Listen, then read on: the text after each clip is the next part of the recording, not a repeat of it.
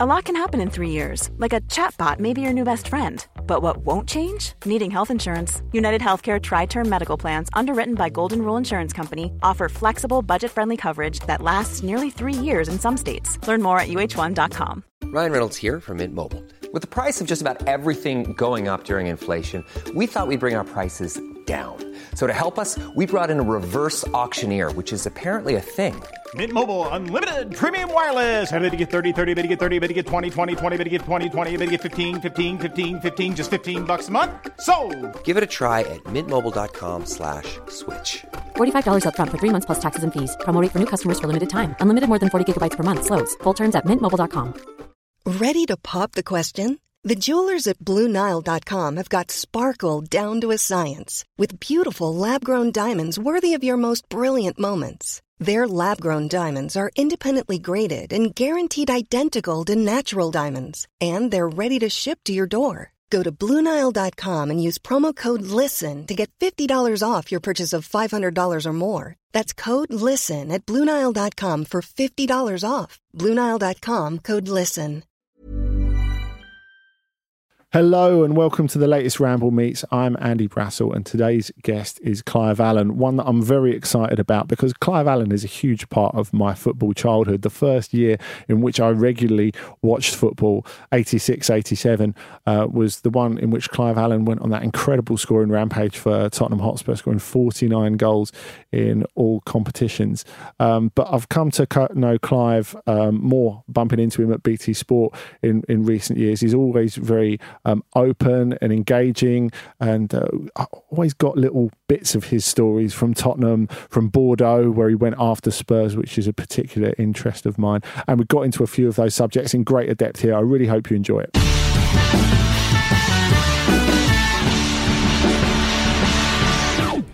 So I guess the first thing, Clive, is what was the experience of writing an autobiography like? Was it almost quite nice to become reacquainted with your career?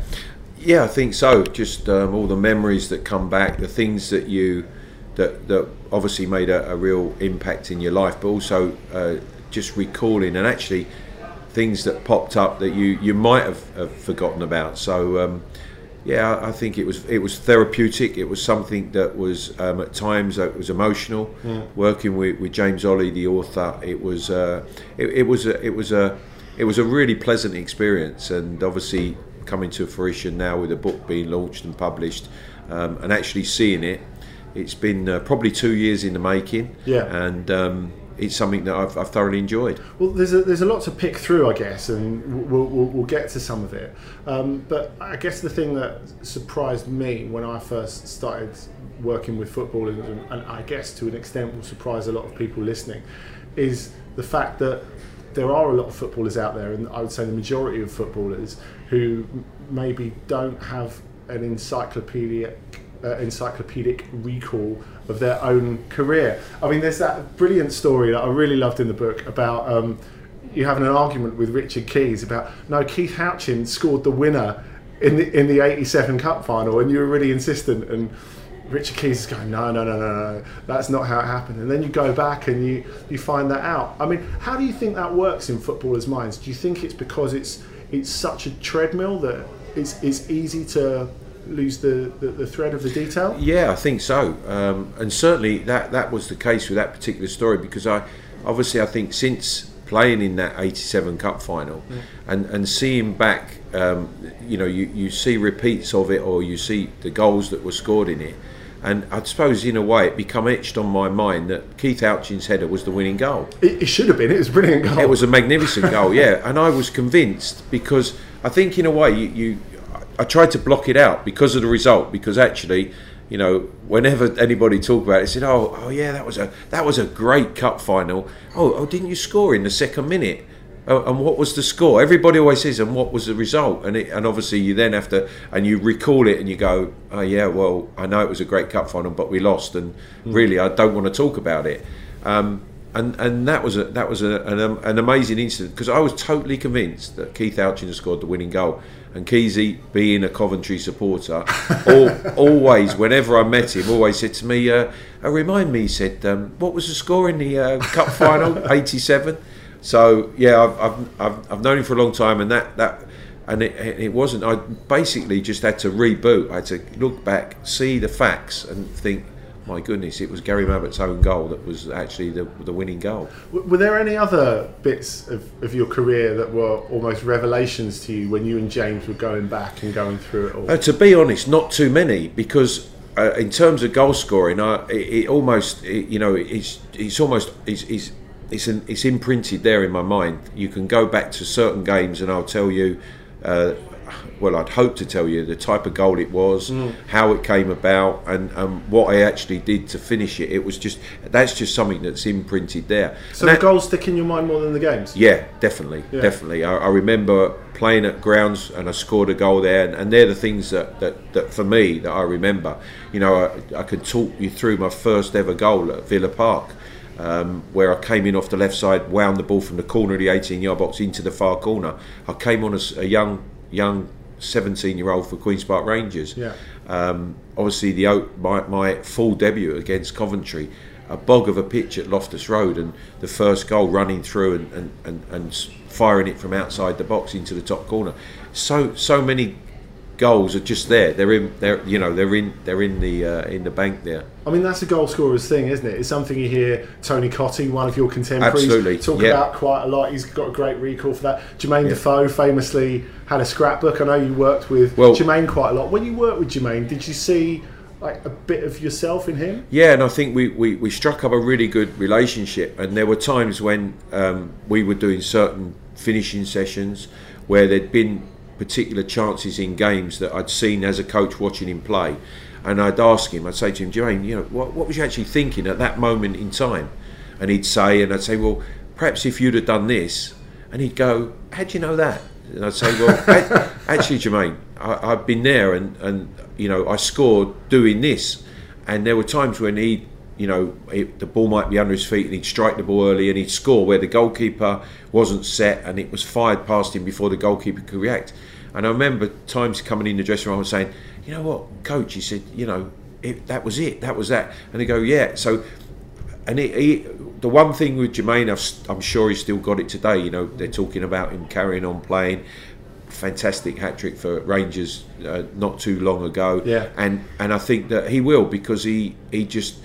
It's a drug to him. He loves playing. He loves scoring goals, and he'll continue to do that. I've thoroughly enjoyed working with him. I mean, it's a funny thing, isn't it? I mean, like in one way, it's seen in football terms as like a criticism of a striker to say that person is just a goal scorer or a pure goal scorer. Well, that's been seen to be the way in current times. Well, I've got to say there that I actually thought of naming the book "He Only Scored Goals." Oh, really? Yeah, because and that was something that was discussed. Obviously, the book is now called Up Front, but yeah, that was something that came into my head because that was something that was levelled at me throughout my career. Well, yeah, Clive Allen, he only scored goals.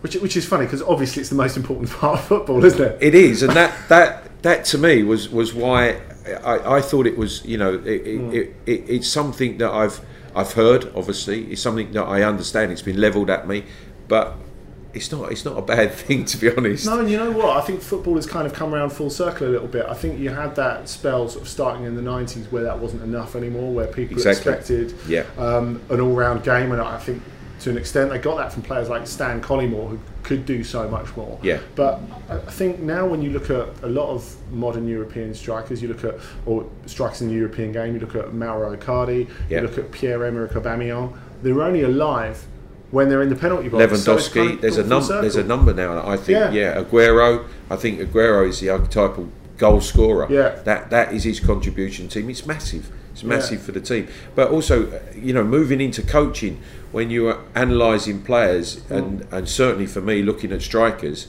the goal record was so important. And then it was always, well, what else do they give us? Are they quick? Can they hold the play up? Do they link the play? Do they come back? Do they create chances for their teammates?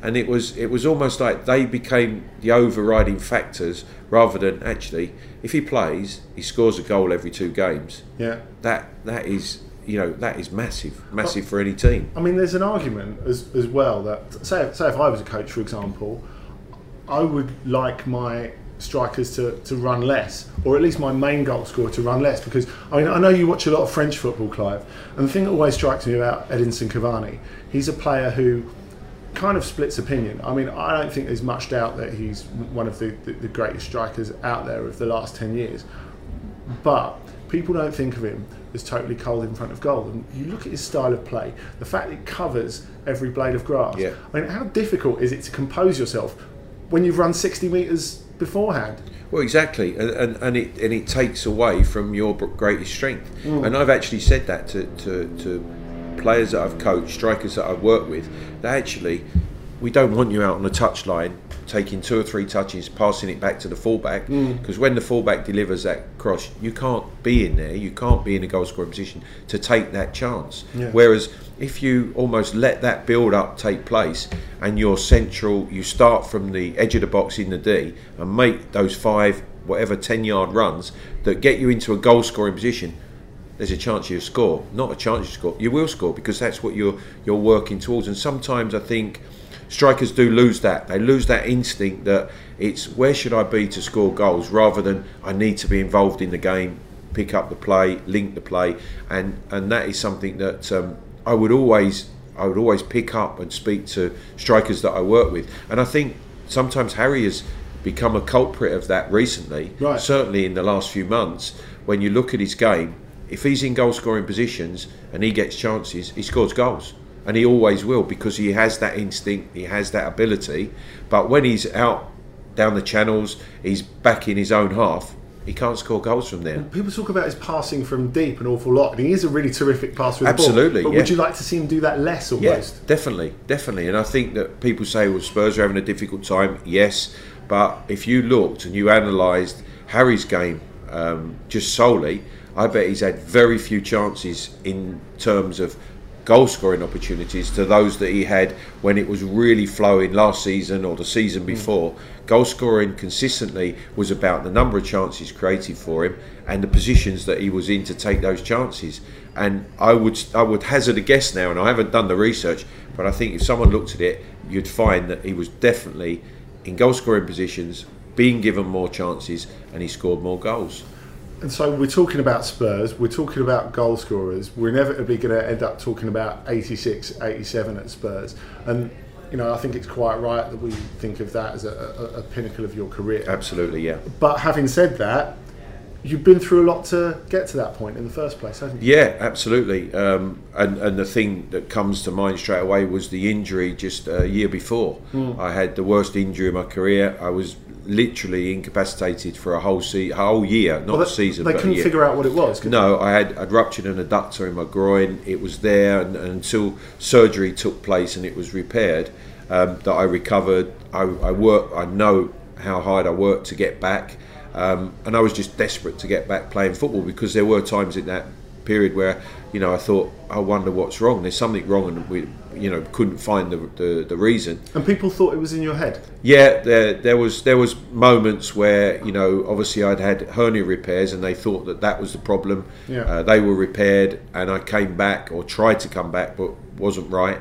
And it wasn't until the adductor tear was found that it was operated on, and I recovered over a period of time, and then obviously got back to the best form of my life, which was incredible. Well, even before that, I mean, it's almost surreal, I think, looking back at some aspects of your career, and particularly the move to Arsenal, and then the move shortly after that to Crystal Palace. I mean, to kind of put this in a modern context, for Arsenal to pay a fee of over £1 million, 1.25 million in 1980, which was the first £1 million transfer for a teenage player in the world, and it made front page news. It was like, this game's gone mad. What's happened to football? How can Arsenal pay this much money for a teenage footballer? But for them to buy you, and then Terry Neal and Don Howe to turn around 6 weeks later and go, it's not working out, without you having played a actual proper first team game. Obviously you played a little bit two and a half pre-season games. Two and a half pre-season games. I mean, it's the equivalent of a Premier League club going out, spending 60 million on a striker, and then 6 weeks later a teenage striker, and then deciding no, this is a terrible idea. I mean, it's funny that was one of the things reading back in the book. We're talking about how going back and it was maybe a little bit therapeutic for you. But do you still struggle a bit to make sense of that? Yeah, because it was bizarre. And again, when you put it into context and you try to equate it with the modern game today, it's not going to happen, is it? I don't think they wouldn't be able to shift you. No, for start, that's right, exactly. And certainly, you know, it was extraordinary. It really was. But I always say, and I say to this day, I say in the book that it certainly. I was 18, and I grew up. I was a boy really going from QPR to Arsenal. But I do think that when I moved from Arsenal with everything that entailed to Crystal Palace, I had to become a man. I had to, in a way, I had to toughen up. And I think I had a really fortunate upbringing in respect that I knew football. I lived in and around the football club at Queen's Park Rangers growing up. Yeah. My father's influence, the advice that he'd given me, and I was lucky in that respect. But I tell you what, it was quite an experience. It really was. And it was fairly rocky when you got to Palace as well, because they were really struggling, and it got tougher as the season went on. Yeah, team of the 80s, a really talented young group of players who'd all come through together at Palace. I was the outsider, although I knew those players. I'd played with him. I'd played with Vince Hilaire, Billy Gilbert, a number of players at England youth level. Terry Venables was the manager. We started the season. We went to Liverpool, the champions, lost on the opening day of the season, and it was difficult. It was a difficult, to come into the top flight. And it wasn't going all their way.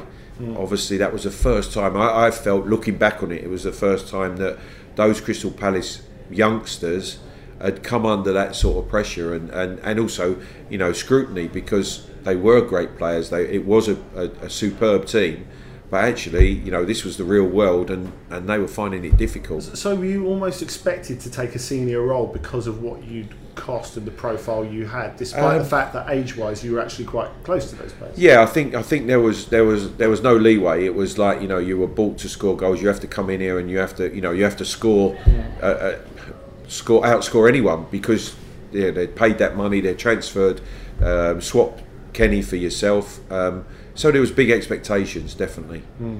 So later on, when you come back from France after leaving Bordeaux, you ended up at Manchester City, and they had an interesting set of young players themselves, didn't they? And you know, you think of that 5-1 game. I know you were out injured for that game. When they beat Manchester United 5-1 in '89, which is a result that really sticks in my head from my childhood. You think of how good David White was in that game, Andy Hinchcliffe, players like that. Of course, Steve Redmond, Paul Lake. Of course, we know what happened to him because of injuries and whatnot. What do you think was the difference between a group of players like that and, you know, that team of the 80s at Palace and, say, the Manchester United team of the mid-90s? Because the reason that, say, that United team went on and achieved all that they were meant to achieve and the others didn't, I mean, it's not just down to talent, is it? No, absolutely not. It is having that desire, mentality, dealing with what might be criticism at a young age as well. And in a way, I was in a different position at City because of the experiences I'd had. I was 30. I'd come back from France. I'd just about experienced everything that I could have done in a playing career. And had a really good rapport with those young players, and they were talents. It was I would say an emerging Manchester City at that time, that they'd been promoted to the top flight. They predominantly they were young. Obviously, there was a number of more experienced players that were added. Gary Megson came in.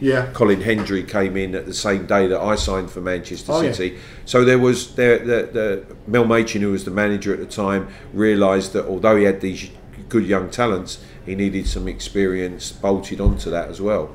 So if we go back to 86-87, the outstanding season of your career, and again it's something that really sticks in my mind from my childhood, because it's the first season that I really watched football regularly, 86-87, and you were absolutely unstoppable. I mean, 49 goals, that's something that didn't really happen then. I know in the era of Messi and Ronaldo we've become almost desensitised to those sort of numbers.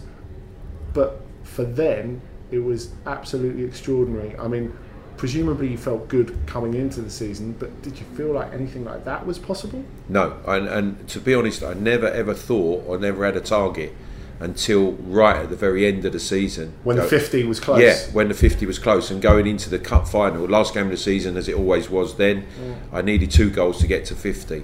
And yeah, there was Jimmy Greaves' record at 46, which he'd reminded me about right at the start of the season when he interviewed me for the Saint and Greavesy show, his TV show at the time. Yeah. And Jimmy said to me, and I knew Jimmy because he'd actually come to Tottenham when my dad played there, and people have always said he sort of came in and replaced my dad, who played in the double side. Yeah. Dad always told me that he was the greatest goal scorer he'd ever seen. He said there's no doubt there'll never be a goal scorer like Jimmy Greaves. And there I was, 10 games into the season, sitting with Jimmy Greaves interviewing me, and he says to me, "You carry on like this, son. I had 10 goals in 11 games." He said, "You could break my record." And I didn't even, to be honest, didn't even know about it at that time. And I just went, "No, you're joking, Jim. No one's going to break that record." And that was 46, which I broke on semi-final day at Villa Park. And then when you played Watford? When we played Watford. Yeah. And then went on to amass 49 with the first goal in that 87 cup final. So it was strange because people said, "Well, 50 must have been your target." I would never have envisaged 50 being the target and aiming for that. It was I'm going to score as many goals as I can today, given the chances that the team created, and the way the team was set up was perfect for me, perfect for a lot of the individuals that were in that team, and David Pleat has to take a lot of credit for that. And it was a very, very special Tottenham side, isn't it? I mean, it was I think when we talk of Tottenham, like older fans will think of that 60-61 team that your dad played in. That was the best team ever, and obviously I grew up listening to that. Yeah, and every for me, the way I describe it, every Tottenham team since has been trying to live up to that double side, and rightly so. Yeah, incredible feat, but what they did was just something that is very unlikely to be repeated. Well, I mean, there's that famous thing after they lost the semi-final in the European Cup the following year, where Bela Gutmann, the Benfica coach, says to them, "Well, after the game, Tottenham are going to win the European Cup in the next couple of years. It's inevitable." And then obviously they go 40 odd years without even being in it. Yeah. And I think now, like more, in a more modern sense, people look at Harry's side that got in the Champions League, which I worked with him. Of course, and they think of the team last year that got in the Champions League final. But because you guys didn't win a trophy, I mean, do you understand where people are coming from now when they say that Pochettino needs a trophy almost to set it off? I mean, absolutely, because like you guys, you played that epic season for a point in 86-87 on the back of your goals and all the fantastic football. You were there or thereabouts at the top of the table. You got to the semi-finals of the League Cup. You got to the final of the FA Cup. Yeah. I mean, how hard is it to say that we didn't end up with a trophy? It was very, very tough. It was tough because I think people enjoyed the football we played. I would say it was the Tottenham way in respect that, you know, we played the game that we knew if we conceded we could outscore the opposition. Yeah. And that was, I think that was something that David had instilled in us. Yeah. Obviously he wanted us to be, you know, rock solid at the back. We did let goals in, but we always had that confidence that we could score. With, you know, Chris Waddle, Glenn Hoddle, my cousin Paul, myself. There was goal scorers in the team that we always felt, we'll beat you 4-3 or 2-1 or 3-2. That was the way we played, and I think we entertained. And as you say, we went very, very close without winning anything. Unfortunately, the team broke up very quickly the following season. With Glenn going and other things, but it was a fantastic team to play. I mean, the talent in that team was absolutely unbelievable, as you say. And I think, you know, people think of Arsenal pulling away from Tottenham in the Arsene Wenger years, for example. Yeah. But at that point, there was no doubt who the best team in North London were, which I guess must have made it so tough getting over losing to them in the League Cup semi, because for younger people, no away goals in the semi then. So after they came back and won the game in the second leg at White Hart Lane, because you guys had been 2-0 up on aggregate, they ended up going to a replay. That's right, he did, yeah. And the chairman tossed for venue for the third game. Right. And Irving Scholar, the then chairman of Tottenham, won the toss, and we played at home. Yeah. And I remember it well. It's a 6 minutes of my career as a player that I'll never forget, because I score. So we're in front again over the course of nearly 3 games. We're in front with 6 minutes to go. Richard Gough headed it down, and I smashed it into the corner. Yeah. And it was right. This is it. We're going to Wembley, and I always say Charlie Nicholas turned his ankle. He went off. Yeah. Ian Allenson came on. First touch he scored, 1-1 equaliser, and the late David Rocastle scored in, I think it was the 93rd or 4th minute. Wow. To win the game 2-1, for them to go through. They went through to play Liverpool in the final, and Charlie Nicholas scored 2 goals to beat Liverpool 2-0 in the final at Wembley. I'll never forget that, because it was like, and that was the first dressing room that I've walked into where there was, your teammates are literally slumped in the corner, on the floor, on the treatment table, crying, and I walk in with 2 bottles of champagne. A crazy guy presents me with 2 bottles of champagne as I'm walking down the tunnel, having just got, basically, you feel as if you've just been robbed. Yeah. And he says, "Come on, smile." And I'm like, and it was the sponsors giving me 2 bottles of champagne because I'd broken the League Cup goal scoring record that season with 13 goals. My goal was the 13th. And again, these things stick in your mind. It was Sir Geoff Hurst and Rodney Marsh, who played with my dad in '67 to win the League Cup for Queen's Park Rangers, who scored 12 goals in one season's competition, and I scored 13, and I to this day still hold that record, and I'll never forget it. And there's me walking in with 2 bottles of champagne, and the guys are crying in the dressing room. I mean, that's one of those images that you don't really associate with football, isn't it? Yeah. Because you think of the glory and like the heroic persona of the players when they're on the pitch. I remember like years ago speaking to Michel Bastos, who used to play for Lyon, and he was saying that when they got knocked out of the 2010 World Cup in South Africa by the Netherlands in the quarterfinals, he said he came back into the dressing room. Once you've got the squad of 23, all the support staff, and he said you're sat in a dressing room with 40 blokes all crying their eyes out, and that's something you're not used to hearing from football at all. That's something that I think came across quite nicely in the book. You managed to touch on the more vulnerable side of stuff. You talked about like your own doubts as well. Yeah. And one thing that I thought was really interesting, I mean, you're clearly a player who knew your own mind, and you didn't, like, for example, when you were first offered the move to Manchester City from Bordeaux, you said no, and you stuck with it even though the club wanted to get rid of you. But something that's very clear in that is that player power as we know it today simply didn't exist in your era. Do you wonder how your career might have been different if it had have been, I don't know, 15 years or 20 years further forward? Well, yeah, I think you always try to imagine what it might be like, and obviously the nature of the game, the finances that are involved now. I would have been in, I would say, a position of power in terms of negotiating contracts, because if you look at my career over the course, the goals that I'd scored. That comes at a premium and a price today, as it did then. But you never had an agent, did you? No, I didn't. I used Dennis Roach when I went to Bordeaux, because obviously going abroad, you don't know the market exactly. So that was the first time that I used, or the necessity for an agent was there. He did a fine job for me, but that was something that was alien to me until that point. Yeah.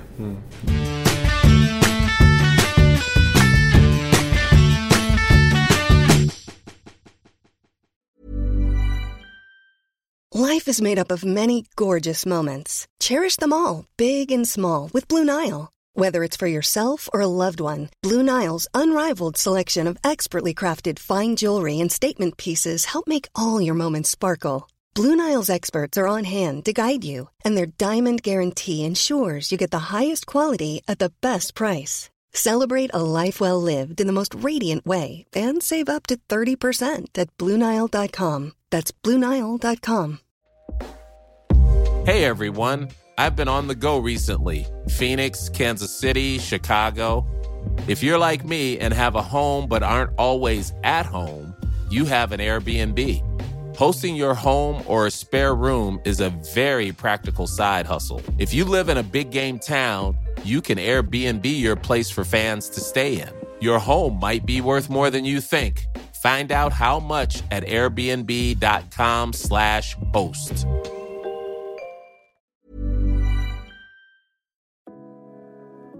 This show is sponsored by BetterHelp.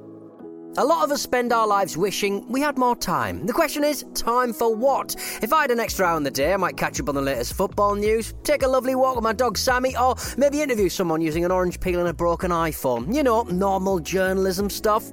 But it's not always easy to prioritise our time, and that's where therapy can be an extra helping hand. Therapy can help you find what matters to you so you can do more of it.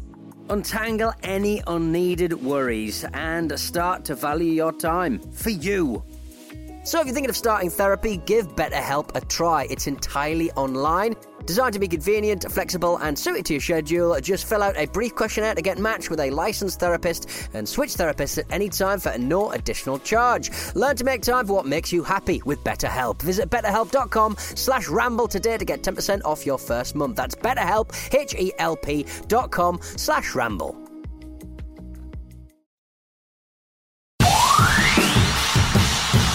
So you do go to Bordeaux in '88, and it's different, isn't it? Everything. The whole experience is different. I mean, you had it in your mind to go abroad for quite a while. Why Bordeaux? Well, what happened, I was 28, I went out of contract, so although it was freedom of contract, it wasn't freedom of contracting. They still had to pay? They would have had to pay a transfer fee, agreeing with Spurs, but I was as free as a player to negotiate with whoever or talk to whoever I want.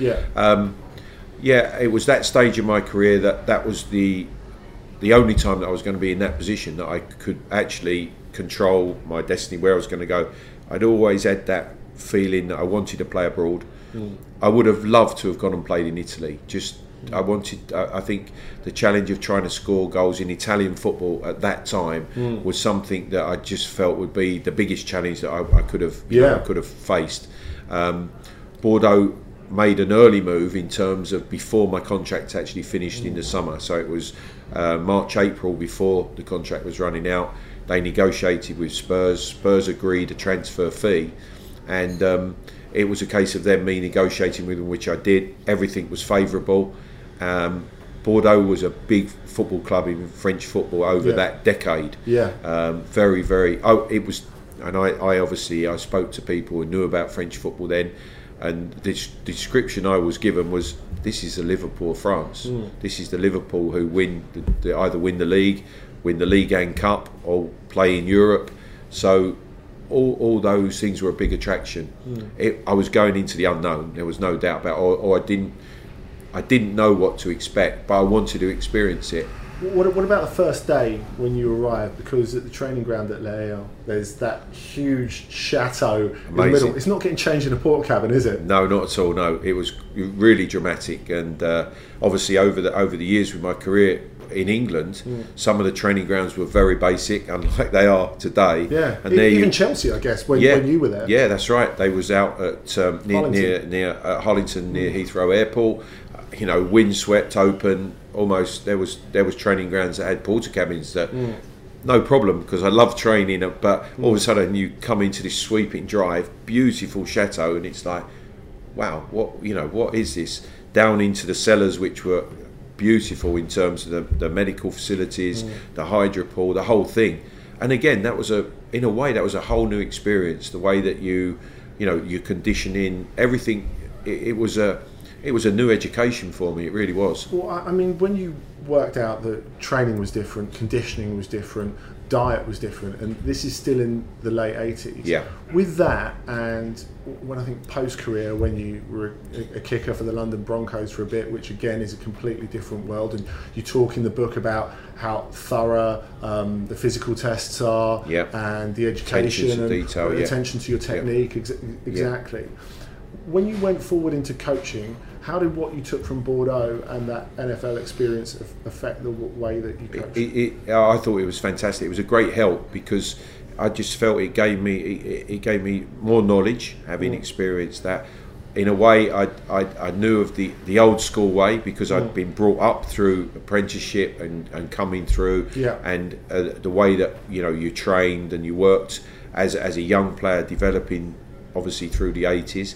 And then to have that experience and then moving into coaching yourself, managed to, I felt, I hoped I managed to combine a lot of that knowledge into the way that I coached, and I think it helped me. It was a great education. It really was. I mean, do you almost wish it had happened earlier in your career? I mean, in terms of like a technical perspective, you talked about how the players worked a lot more on technique rather than it just been considered as a given because you've got that far, and you're working with young players who are coming through, like who we know, like Bizente Lizarazu, Christophe Dugarry, players like that. That's right, and seeing them come through Bordeaux's academy, the way that obviously the way that they work there, the way that they, the sessions that they had, the technical sessions, seeing them work was almost a forerunner to what we now understand as the norm here, that with the influence of, and I've got to say, a coach like Arsene Wenger arriving and then starting to instill that type of philosophy and system, and I was fortunate to experience it obviously at the latter end of my career, but I think that helped me in my coaching days. I mean, in terms of when you were still a player and you went back from Bordeaux to Manchester City,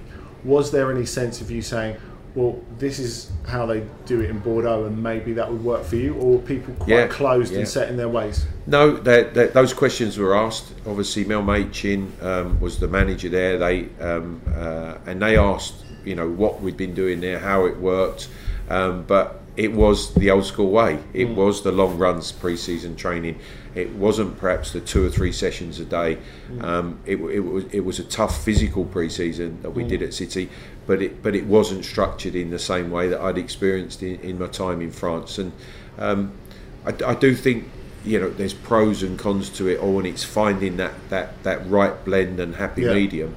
But it has certainly moved towards that. So much more is known, the physiology of the players, the psychology of the players now, and players have to buy into that these days. They have to understand that, and I think that the education now at the clubs, certainly the Premier League clubs, with the academies and the way they're in place, facilities at Spurs, which obviously I know of, are second to none. The opportunity for these young talents to develop themselves is absolutely extraordinary. So what about the actual football at Bordeaux? I mean, to an extent it must have been a pinnacle, and certainly in retrospect you look at some of the players you played with, like Jean Tigana, Eric Cantona. Eric came, arrived as well, and you played. Enzo Schifo was the Belgium centre midfield player.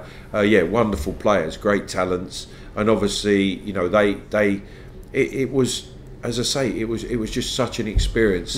And before going, it was something that I want to experience, and afterwards it was something that I always said, I'm glad I did that. It was important that I did that as part of my career. The opportunity was there, and I'm glad that I took that opportunity. I mean, how was Cantona? I mean, he came with a certain reputation already. Enfant terrible. Yeah. He was crazy. He was talented. He was young, naive. Yeah. But he had an arrogance about him even at that time. Obviously, his career was in turmoil in terms of what happened with him, with his coach, and it's all documented. He threw his shirt in the coach's face when substituting, and banned from the national team. Banned from the national team. He's not going to play in French football again. All of a sudden, he turns up at Bordeaux, which was something that was. It was crazy, but you could see he was a talent, and it was 3 months. I played with Eric for 3 months, and then didn't bump into him until, ironically, I was at West Ham and he'd just arrived at Leeds. Yeah. And I was getting off the coach at Ellen Road as a West Ham player, and he was walking into the ground. He turned to me, Clive, what are you doing? So I said, I'm a West Ham player now, Eric. And he was like, as he done, he just walked off. But Eric was, well, we all know what he did at Manchester United, and he had that presence, he had the ability.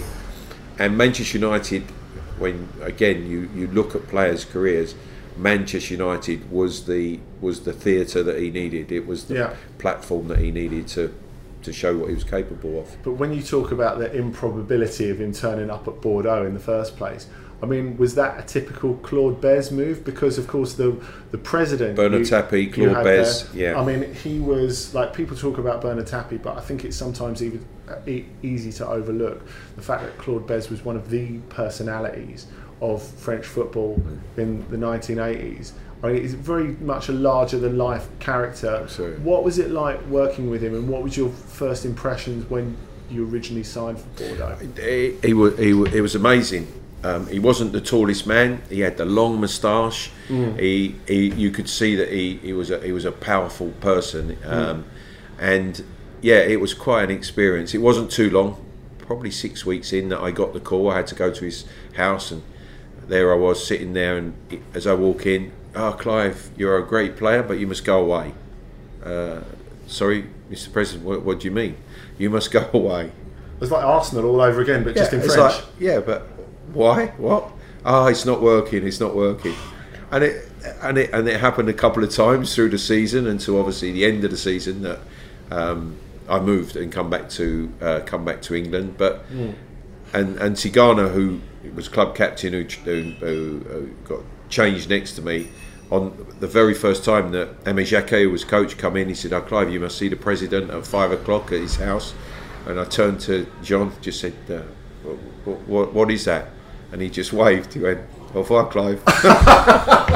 It's like, what are you talking about? It's just, but so you're in a foreign country, you've got a club that have bought you, then all of a sudden they don't.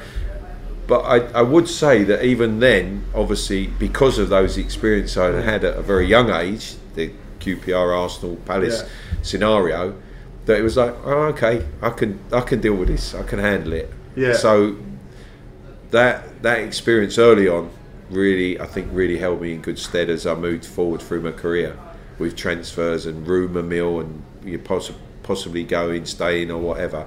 I could handle it, I could deal with it.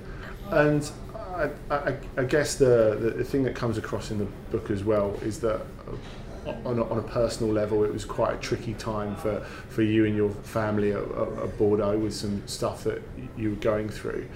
I mean, they didn't handle it particularly well. Is that what made you come back to England, or you just needed the family at that time? Yeah, I think it was. We lost a son.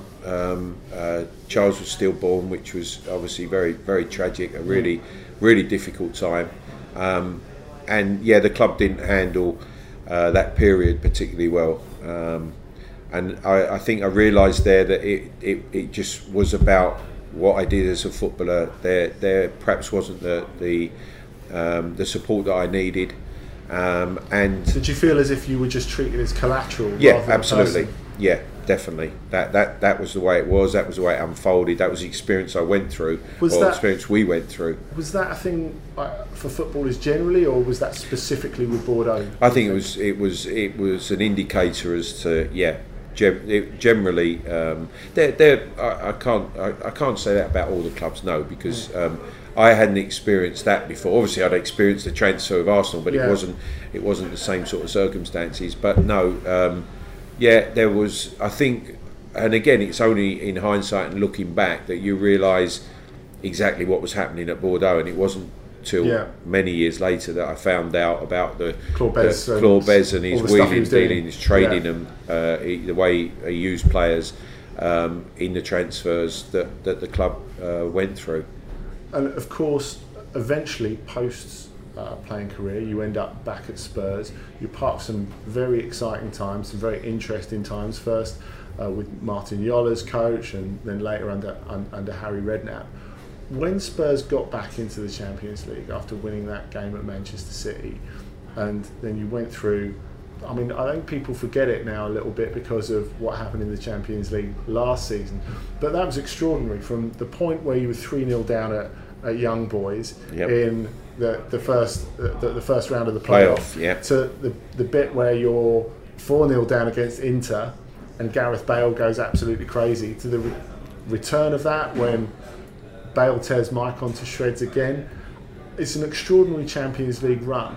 And with your experience of the European game, how much were you able to offer, do you think, in terms of preparing for that? Well, I think obviously we were treading new ground as a football club to be in the Champions League. First time Tottenham Hotspur have been in the Champions League, the qualification stage into the group stage, which, you know, when that draw was made and we got Young Boys, there was some fist pumping. It was like, because that was, if there was the ideal draw, it was Young Boys Burn. No disrespect to them, but what an opportunity for us to be in that Champions League group stage.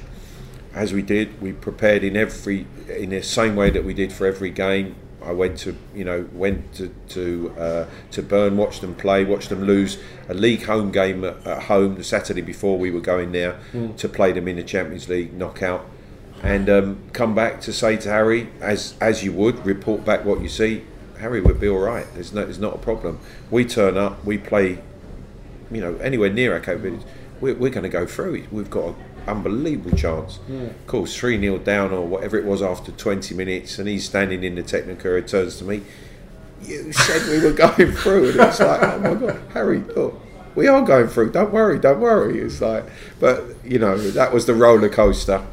I know it was Basson, I think, who scored the second goal, which obviously got us back in touch, and we won the corresponding second leg at White Hart Lane comfortably to go through.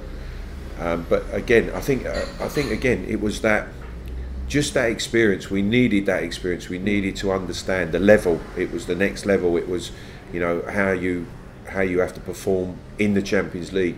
And then moving into the group stage as we did, we didn't get a particularly easy group, but it was you saw then the players who were able to just not lift their game, but were able to produce at the level that was necessary then. Werder Bremen, and then we obviously had the games against Inter, and it was amazing, absolutely amazing. And the players were growing at that time as well, so. The whole experience was important, but I think having played abroad, in a way you sort of understand maybe your opposition's, the mentality, the way that you like to think that you know what they're thinking, and you're able to portray that to the players. So I guess finally the thing that another thing that really comes across in the book is, like, when you're coaching, it's about trying to recreate the buzz, and I think a lot of old players find that, don't they? Trying to recreate the buzz that you miss of, the dressing room, the excitement of the game itself, all that sort of stuff. When you think of those nights at the old White Hart Lane, especially when Inter and Real Madrid come, did that come close at least? It does, as a coach. You can't recreate being a player going across the right line. There's nothing that comes close to that. The involvement as a coach, and hopefully the influence or the impact that you can have on the players, it's a different feeling, but it's a rewarding feeling, and just to be part of it, just to the highs and lows, the ups and downs, which are obviously there. They're always there. It's like a drug. It's a drug that you can't be without, and obviously personally, it's a way of life. It's what I know. It's what I know. It's what I love, and it was what I wanted to do. So I enjoyed every minute of it. I was passionate about it, and I hope that comes through in the book. That I'm passionate about the game of football. I love it. I love that. I love the game. Thanks so much for joining us, Clive. Pleasure.